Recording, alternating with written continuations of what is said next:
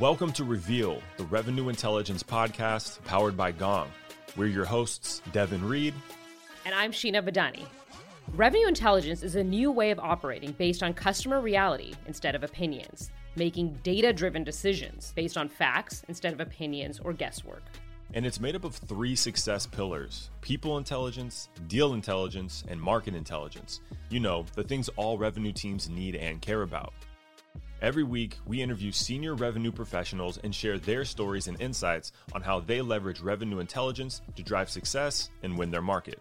You'll hear how modern go-to-market teams win as a team, close revenue with critical deal insight, and execute their strategic initiatives, plus all the challenges that come along with it. Can't get enough revenue intelligence through Reveal? Well, good news. Gong is gearing up for our annual conference. Yes, the big one, Celebrate 20, the Revenue Intelligence Summit. It's going to be on October 14th, and it's 100% virtual, so you can join us from anywhere in the world. We have some amazing speakers, like negotiations expert Chris Voss, best-selling author Sheena Iyengar. No, not this Sheena. And executives from Drift, Outreach, Gong, and more. Reserve your seat today at celebrate.gong.io. So, Sheena, today we spoke to Sarah Bramfman, I hope I'm saying that last name correctly, who's VP of Partnerships at MongoDB. Now, she's an old colleague of yours, if I remember correctly, because you got you didn't get your start at MongoDB, right? But you were there in the early days. I was there. They probably had roughly 300 employees when I joined the company. Okay. And approaching 900 when I left. So tripling over that time period. But the company grew and changed quite a bit. Yeah. Which Sarah talks a little bit about in this episode. And they did, after hiring you and making that choice, they did go public. So what do you want to call it? Causation or correlation? I'm going to say up to you to decide how big of a factor that was. But no, in all seriousness, I loved talking to Sarah today. One of the coolest things was that she started out as a professional ballerina in New York City. First one I've ever met, but also the level of dedication that she has is evident from the first 60 seconds of the interview, and you can feel it throughout the interview as it applies to everything she does, from being a ballerina to now leading a partnerships team at a publicly traded company. Yeah, and it was kind of an example of every interaction with Sarah. I remember meeting her for the first time when I was going through training at MongoDB, and she came in to give a sales perspective and talk about selling at Mongo. And she had so many amazing tidbits and tips and perspectives from her experience that I completely remember her, taking over the room in her 4 or 5 inch heels that she would wear at that time. But it was great to have her on the show and have that relive that experience in some way. She was great. I can't wait to talk to her again. For listeners, here's what you're in for. You're going to learn exactly, the phases of partnerships at MongoDB. She breaks that down, and it's interesting because she applies the different phases with where the company was at, and as the company grows and evolves. She has 5 different types of partnerships that she breaks down. I knew there was a lot, but I didn't really put a number to it in my head, I suppose. And then the last part she covers is really interesting. It's very tactical of how to effectively identify and incentivize partners to continue to grow revenue at the company, which was great. Yeah, and for folks who either don't necessarily know how to work best with their BD or partnership team, we get into that as well. Mm-hmm. Sometimes business development can be a little bit of a black box, and how do you understand how to help your deals and help your organization by collaborating with the ecosystem that surrounds you. Yeah. I left the interview thinking, dang it, I wish I had worked with partners more in my sales career. There's clearly some great upside there. But all right, well, let's go hang out with Sarah. So Sarah, welcome to Reveal. We're so glad to have you here. Thanks, Sheena. Thanks, Devin. Really excited to be here. And quick context for all the listeners, Sarah and I actually worked together back at MongoDB when I was there a few years ago. So it's really fun to connect now in a different context and in a different format over audio on Zoom. That's right. Very different from being in the office together, but nonetheless, our conversations are always great. So I'm looking forward to this one too. 100%.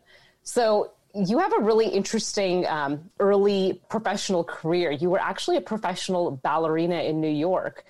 Can you tell us a little bit about that experience and what it was about dance and pursuing it at that level that really inspired you?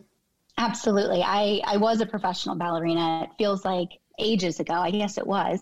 There are so many things that inspired me. I guess I can narrow it into two different parts. The first one is dance is really a way of communicating, and I think communication is so important. Martha Graham, she is a dancer and choreographer. She's known for reshaping American modern dance.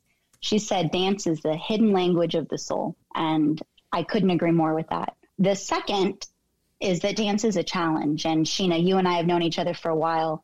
I love a good challenge.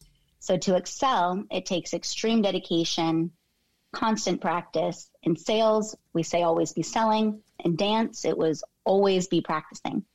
You know me in person, so you can attest that while I may feel like I'm 10 feet tall, I'm not even 5. And in ballet, many of the starting roles, they're in corps. So for those who don't know what that is, it's basically a dance performed by a group of people who should all be a similar size. And I was never that size. So I knew that my path to success would have to be as a soloist and leading roles where I was the only one on stage and my height wouldn't matter. This meant I had to work even harder to succeed. And then before moving to New York, where I danced professionally, while getting a double major at NYU, I was training over 40 hours a week in addition to high school extracurriculars, helping with family business. When my friends were spending their summers at the beach, I spent summers training over 12 hours a day. And I just loved every minute of it. I really loved the challenge. That's amazing to hear. I similarly have a passion for dance, not at the same level as yours. I didn't dedicate it professionally, but I can completely understand like that level of dedication and practice and focus on yourself in order to succeed is so critical. And it definitely transfers over to the professional world. And yes, the confidence and the presence that you have in a room definitely shine through. So those skills that you learn on the stage are so applicable and relevant in the sales world as well. Oh, thanks, Sheena. That is very impressive. 40 hours a week. I don't know if I've danced 40 hours in my life.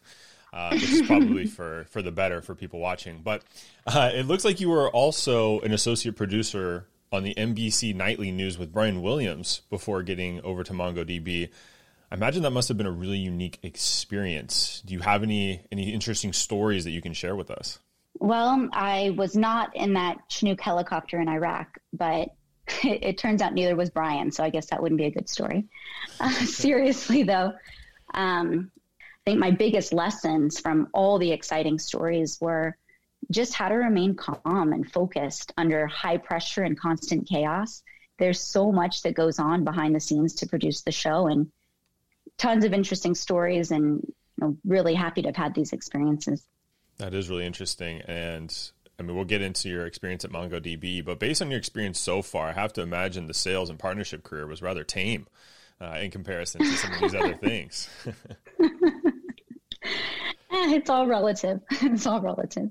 So today you live in Texas. Your early life you spent in New York. You describe yourself as a New York Texan, which are very different places. What's your favorite thing about each of them?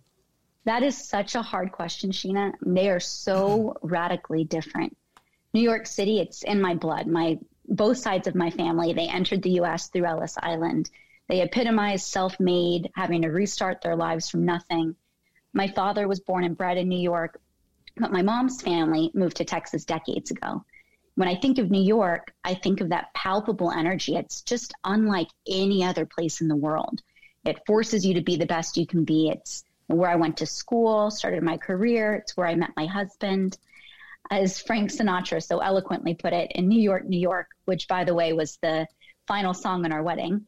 If you can make it there, you can make it anywhere. And just nothing can compare to that.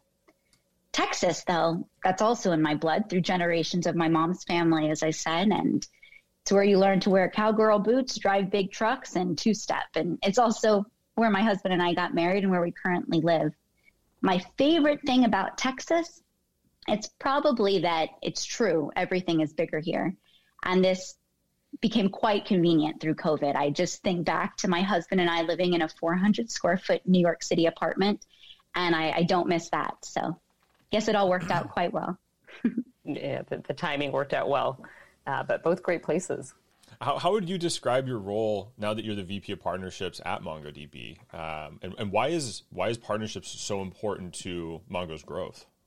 I appreciate the question so much. I would say my fundamental mandate is to drive sales and customer satisfaction through our partners.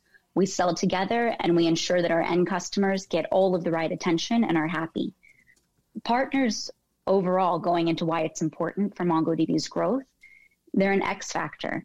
An effective partner program exponentially increases sales effectiveness and accelerates productivity. Partners are in our target accounts, whether we're there or not. And in many cases, they're speaking with very senior level people about very large deals. And when we have them armed with strong MongoDB messaging for the customer, and they understand the value of MongoDB to their own business, we just see that the deals grow and accelerate. We really do this through 5 different types of partners. So I'm happy to talk a little bit about that. And whether it's the cloud partners like AWS, GCP, Azure, or system integrators, which all major enterprises leverage to do an array of work from development to maintenance to implementation of software, or resellers. Those are the ones who manage the established paper process. They recommend technologies. They can fully represent us in select markets. There are tech partners. Those are software companies whose products integrate with MongoDB. So joint customers will have selected us both individually, but our ability to work together makes it for a smooth technical workflow, which of course the customers want. And then the ISVs and OEMs. These are software companies whose products are underpinned by MongoDB, or they're offering a service around MongoDB. So my specific role is focused to those last 3, the resellers, tech partners, and the ISV OEMs. And I'm building teams that drive sales with these partner types. And partnerships can really mean a lot of different things at different companies. So you'll see some organizations where those technology integrations are really core, and others where it's really all about working with system integrators, and some places it could be something else. It could be more co-marketing with other companies. Mm-hmm. I think when you joined the business development organization, you brought a really unique perspective because, again, you came from sales. And how do you feel that sales perspective and the sales skills that you brought to business development really helped shape the organization that you built and the success that you've had with your team? I would say the most important sales skill out of everything that we can focus on is qualification.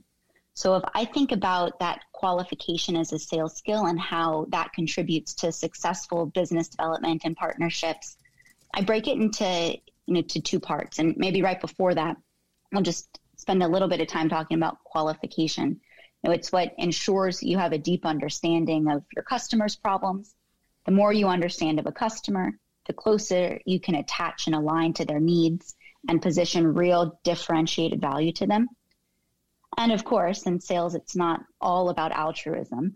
So when you deliver big value, it's often tied to big deals. The second part of qualification is ensuring that you're spending your time in the right places. The second best thing to a nice win is a really fast loss. And good qualification ensure you're investing your efforts in companies and in people that you can drive this value for, and that you're not wasting your time or theirs where you won't. Time is such a precious thing. Kind of taking that and putting it into partners, the sales qualification logic, it's the exact same with partners. The best partner executives take time to go and do that deep discovery and qualification on their partners. They're multi-threaded, they're listening and connecting with individuals all across the partner's organization to understand and to cross-reference where the partner really is on their strategic initiatives. Where do they want to be? What are the requirements to get there? And how are they going to ultimately measure success? So similar to a direct sales cycle, this qualification aligns you to the right partners, disqualifies the wrong partners, and helps to build comprehensive programs that really drive that value to both your partner and ultimately to your partners and customer. That's really interesting because qualification is something that's been, huge in sales. And it's something that I think like since the pandemic has shifted for companies, right? As they kind of reevaluate what qualification looks like. And I think it's hard sometimes for sellers themselves to qualify out. You know what I mean? I think people want to hang on to that. Is there any advice you can maybe give for kind of like maybe specific signals to look for where it's like, hey, it might feel tough to say goodbye to something, but in the long run, it's actually, going to save you time and you can invest that time in better places? Yeah, the signals, I think the thing is the signals are so obvious in many cases, but you're right. We want to hang on because we've invested the time, we've had the calls, and we're emotionally invested in it. So I think not being afraid to actually see the signals that are right there in front of you from a partner perspective or a customer perspective. If they're not in pain, everything comes to pain, right? If they're not in pain, and if you don't have something that can help them to achieve whatever their future goal is, then there's not really that much to talk about. Sure. And that's okay. But then you have to be able to recognize it and move on. So I think it's really just about being honest with yourself and separating that emotional investment and saying, hey, it's a sunk cost, and it ends up being better for both of you. There are many cases where I've qualified out specific opportunities or customers or partners. And actually by doing that up front, you can get a lot of credibility and trust from your customer or partner because they understand that you really are listening to them and you really are aligning to what matters to them most. And that will actually help you in the future because you have that inherent trust built. So when they do have something that is more meaningful alignment between your organizations, you'll already be set above everybody else. Yeah, there's times where buyers might feel like the seller's trying to get it, get the deal done by any means, even if it isn't a great fit. And so when you do acknowledge that, it definitely does bring credibility in because there's some inherent honesty there. Absolutely.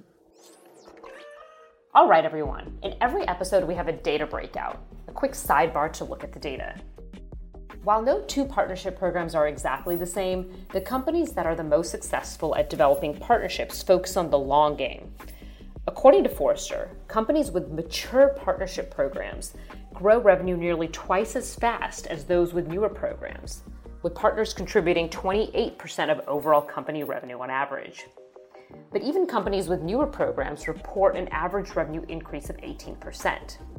HubSpot is one example of a great partnership success story, producing around 42% of the company's customers and 33% of its revenue within just the first quarter of their program's launch. Stay tuned to the micro action at the end of the interview for ways to identify and attract your ideal partners. So for the audience, I was actually on the business development team at MongoDB in the early days of the company. And partnerships have always been really core and critical to the company. How we prioritize and focus on partnerships did evolve and change as the company grew and changed and is now a public company. I'm curious, what types of challenges does the business development organization at Mongo face today? And this could have evolved because the company went public, because the team has grown, the organization has grown, you're working with new types of partners. But what are some of those challenges today? And kind of, I think associated with that, one of the things that can often happen with BD is that it is, I don't want to say like second-class citizen, but if you're not proving the value, you're not getting the budget and you're not getting a seat at the table. So how do you kind of like balance these challenges and make sure that BD has that voice at the table? Mm-hmm. So there are a lot of questions in that one. I'll take it into a couple parts, and I'll start with that last thing because you're right. And in many cases, business development, partners, indirect sales, however you refer to it, can be seen as the second-class citizens. And I think it's because of things that others have done in the past that really weren't working. The partner teams, this isn't specific to MongoDB or any one company, just in general, can get a bad reputation for being complacent or not driving value to the organization This might manifest itself into ambulance chasing deals, tagging them when there was really no influence, or even getting in the way of them. And I am really proud of the brand that the MongoDB partner team has within the organization, and that it couldn't be further from that. Celebrating this is really important also to continue to boost morale and to show the importance and to raise more awareness to others within the company who might not be leveraging their partner team. So the partner team is often highlighted in win wires. We were highlighted in the last earnings report and also the one before that in CRO updates, really as that X factor that influences a significant percentage of our revenue. So that's on that part. But to get that, you have to have a real program, and there are plenty of challenges that go around it. I think kind of backing up and looking at MongoDB all through the years, one challenge in general is the partner strategy has to evolve as the company evolves. And I'm fortunate that I've had an amazing opportunity to touch every sales role in my 9 years here at MongoDB. And I've worked closely with partners through each of them. But through all these roles, MongoDB was in a different phase. I think of MongoDB in 3 big phases. The first one is technology. And in technology, MongoDB's focus was, and our key objective was optimizing for the product market fit. And our metrics for success were around the number of downloads of our open source version, things like that. So a challenge would be, well, how do you know how and when to use partners, and making sure that you're aligning them to what matters most to you. In our phase 1, partners were critical in driving awareness to the community and showing the viability and the credibility of the product. I mean, back at the time when I joined, I was the first enterprise account exec. It was a 30-person startup selling a product that nobody knew, and it was free, right? So it was really important to have the partners there helping us through that. The second phase was around go-to-market. And with this, we were combining the execution and the expertise in technology with the execution and expertise in sales and in marketing. And our go-to-market execution became a competitive differentiator every bit as strategic as the technology execution. And of course, a critical part of the go-to-market execution was with partners. As we discussed before, partners are in the customer accounts, whether we're there or not.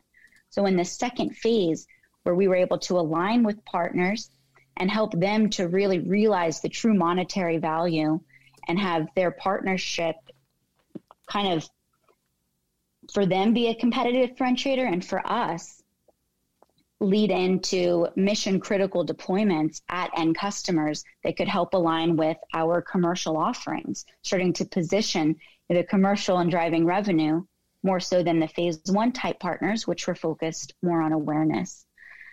This, of course, helped MongoDB to increase the productivity per sales rep dramatically and helped us prepare for phase 3, which is a public company. And now as a public company, we've continued to invest in technology and go to market. We're growing organically, but our partners now are really important in giving us more reach and more breadth. And we're in a position where we can do the same back to them. So I would say the challenge is, how do you identify, based on where you are as a company, the types of partners that you need, and how to incentivize them, and how to make sure that you're just aligned with expectations of what you're each getting from each other and the value that you're then together driving for the end customers. I like how you broke that down into those different phases. And it's really important for not only the business development leader, but the broader company leadership to understand where your organization fits in whatever phase you may be in, and that will help to determine the priority and the focus on partner types, on specific partners, and how do you really build out that organization and the go-to-market plan. Absolutely, and there are so many things and so many challenges that just continue to come. I know with me personally, I struggle a lot with having finite time and and needing to have constant focus. It's really easy to get excited and want to onboard every partner. This goes back, Devin, to what we were talking about before on qualifying out. You can't onboard every partner, and you can't try to launch multiple programs at once. What happens there is you end up frustrated, your partners end up frustrated. So it's just important to be intentional and deliberate with where and how you are investing so that the partnerships that you are having are meaningful, and that starts to become a flywheel of its own. Yeah, most definitely. Do you have any advice that you could share for sales leaders listening of how to identify and incentivize partners? Maybe through an example of one of your own experiences. So this all really goes back to this sales mindset. The right way to incentivize them is to first understand what is even important to them. So when I think about the right value proposition, it's who is the person that you're reaching out to? What type of company is it? What is their role in that company? Because you want to attach to what matters most to them and then articulate how you can help them to achieve it.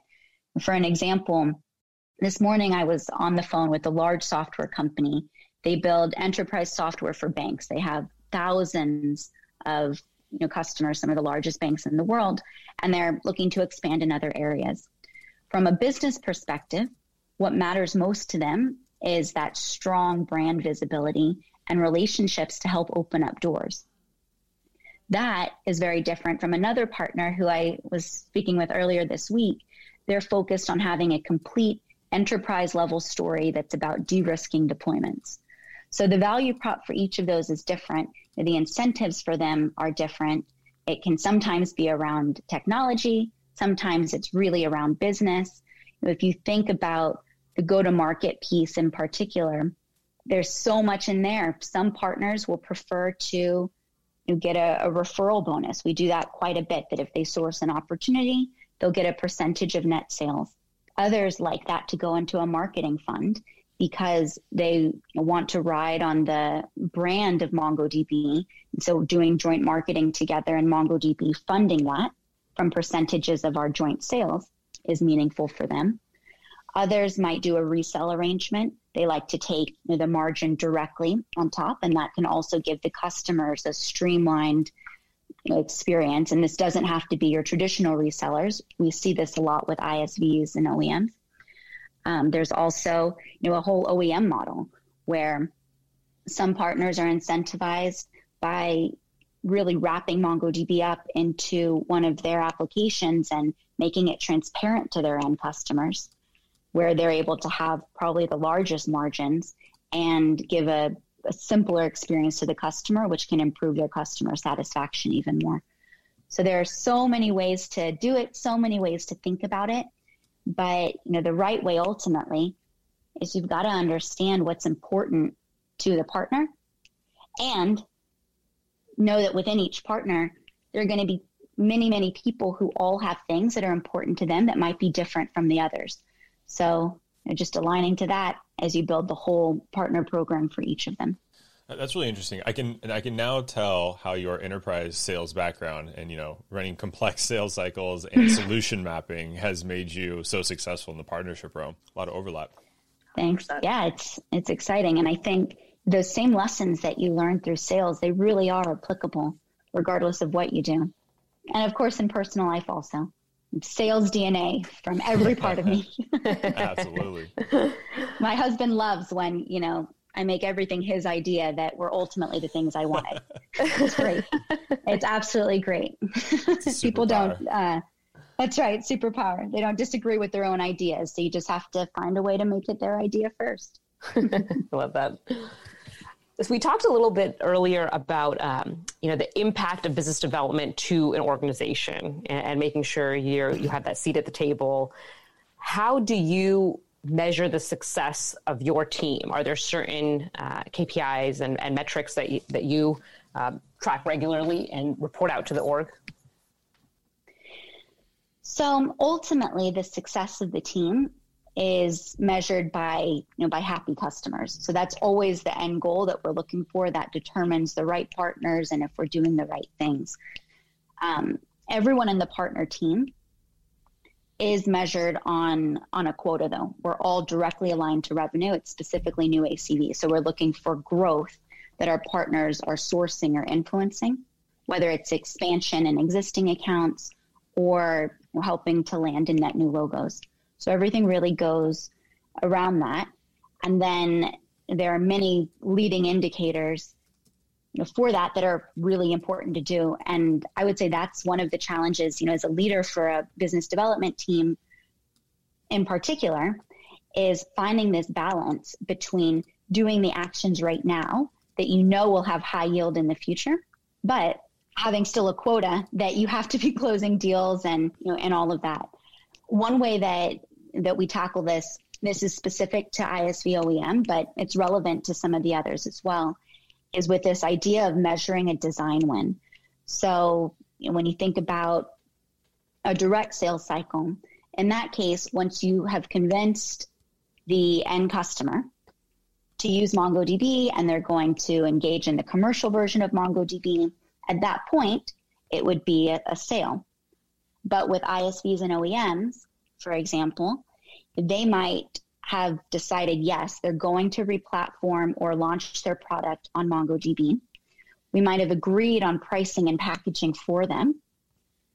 However, that ultimate revenue won't come until they're selling their product. So there are these additional steps that are involved. If we don't put in the work to help that ISV to replatform to MongoDB from legacy or to launch on MongoDB to begin with, and go through the technical feasibility workshops, go through the POCs, help them with benchmarking. This is really heavy lifting work. But if we don't do that, then we never ultimately get their many end customers who otherwise would have then been exposed to MongoDB. So it's interesting just having this critical balance between driving these design wins and then operationalizing them and making sure that you're continuing to feed the funnel while taking care of those that are out there and driving the end customer success. Yeah, it seems like there's this interesting balance of investing now for the future and acting now on business that's going to have results in the short term, and being mindful of and I would imagine that it's honestly experience where you're able to kind of draw that line and make those decisions once you've gone through the process with multiple partners. That's exactly right. Exactly right. And being really intentional, this goes into how there's so many different ways to use the data, but how to get the most out of the data that you have so that you're making the right bets. Because in this example, for an ISV design win, if it's going to be a 12-month sales cycle to convince this company to re-platform their product to MongoDB, but if they don't have that many customers, or if it's not a critical application, then determining some of the key partners to align with, it's seeing what will the yield of that be, because for better or worse, that does have an impact on how much we can invest in them. Versus when you see some companies, if they have thousands of end customers there, like the one I was talking about before, thousands of end customers, they are servicing the largest banks in the world, and all of these applications are going to be mission critical. We can make a strategic decision to invest the time, the energy into helping them to get on board, even though we know it might be an incremental year or 2 years until they're selling their deals. But when those deals start to come, that's a huge revenue source for the company. Just takes time to build it up. Shifting gears a little bit, I know a lot of our listeners are sales reps, sales managers, et cetera. What is your advice for folks in the sales org on how to best work with the partnerships team and with partners in general? So for sales folks working with partners and working with partner teams, and I think expectations are so important to set up front. And expectations, include what value are you expecting to bring to the partner? Why should they partner with you? And also, what are you expecting to get from them? So when you have these upfront commitments with each other, it just helps to make it so everything else is so smooth. I've seen breakdowns way too many times where people either hear what they want to hear, or they're not asking the tough questions, where they're never really saying what they expect. And then everyone ends up unhappy. A sales rep will feel like the partner didn't do what they needed to do. The partner will feel like they were abused by the sales rep and didn't get anything back. And that's never good. So with our sellers, we often will have a prep call before ever talking with them and a partner so that we can be very intentional going into that meeting. We know what's the expectation, what do we want to get out. We're also prepped on all of our own information so that we can share it freely with the partner while we're assessing what the partnership would look like and how each party is going to get value from it. So that's what I would say. And I think the other part is the partner world can feel so complex. There are so many different types of partners. There's so many different shapes and sizes, and it can be a lot to make your head spin. So just don't be afraid. Reach out to your partner teams. They understand it. They live and breathe it every day, and embrace it, because the sales teams at MongoDB that embrace the partners the most tend to have the highest productivity, and they're our top global performers. There's no reason to go at it alone. Your partners are there in your accounts, and so you guys might as well be selling together.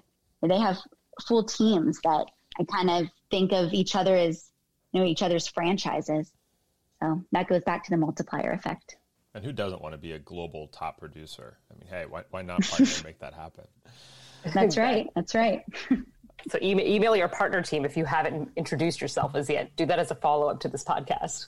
It's perfect timing. I actually have a partnership sync with our team next week, so I feel like I've just been armed with how to go into it effectively. So, Sarah, we ask all of our interviewees the same question to end the session, which is, how would you describe sales in one word? So this is a hard one, guys.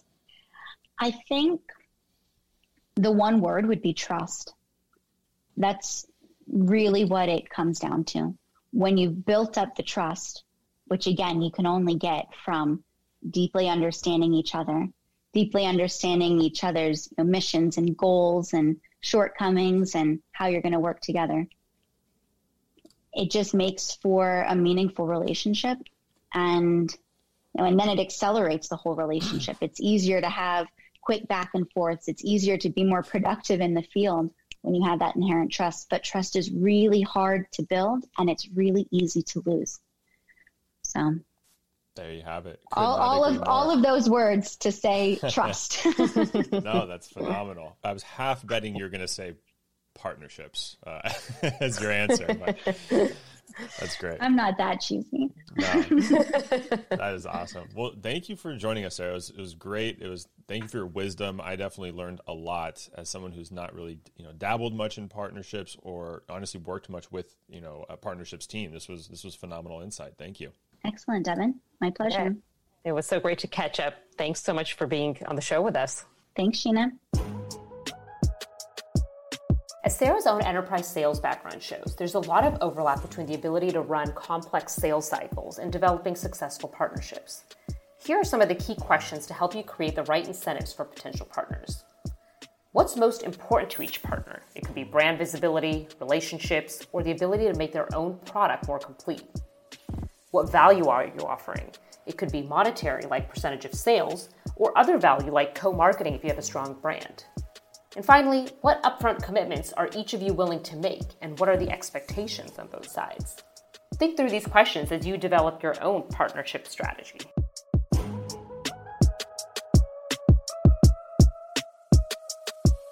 Did you like today's episode? Subscribe now so next week's episode will be waiting for you on Monday.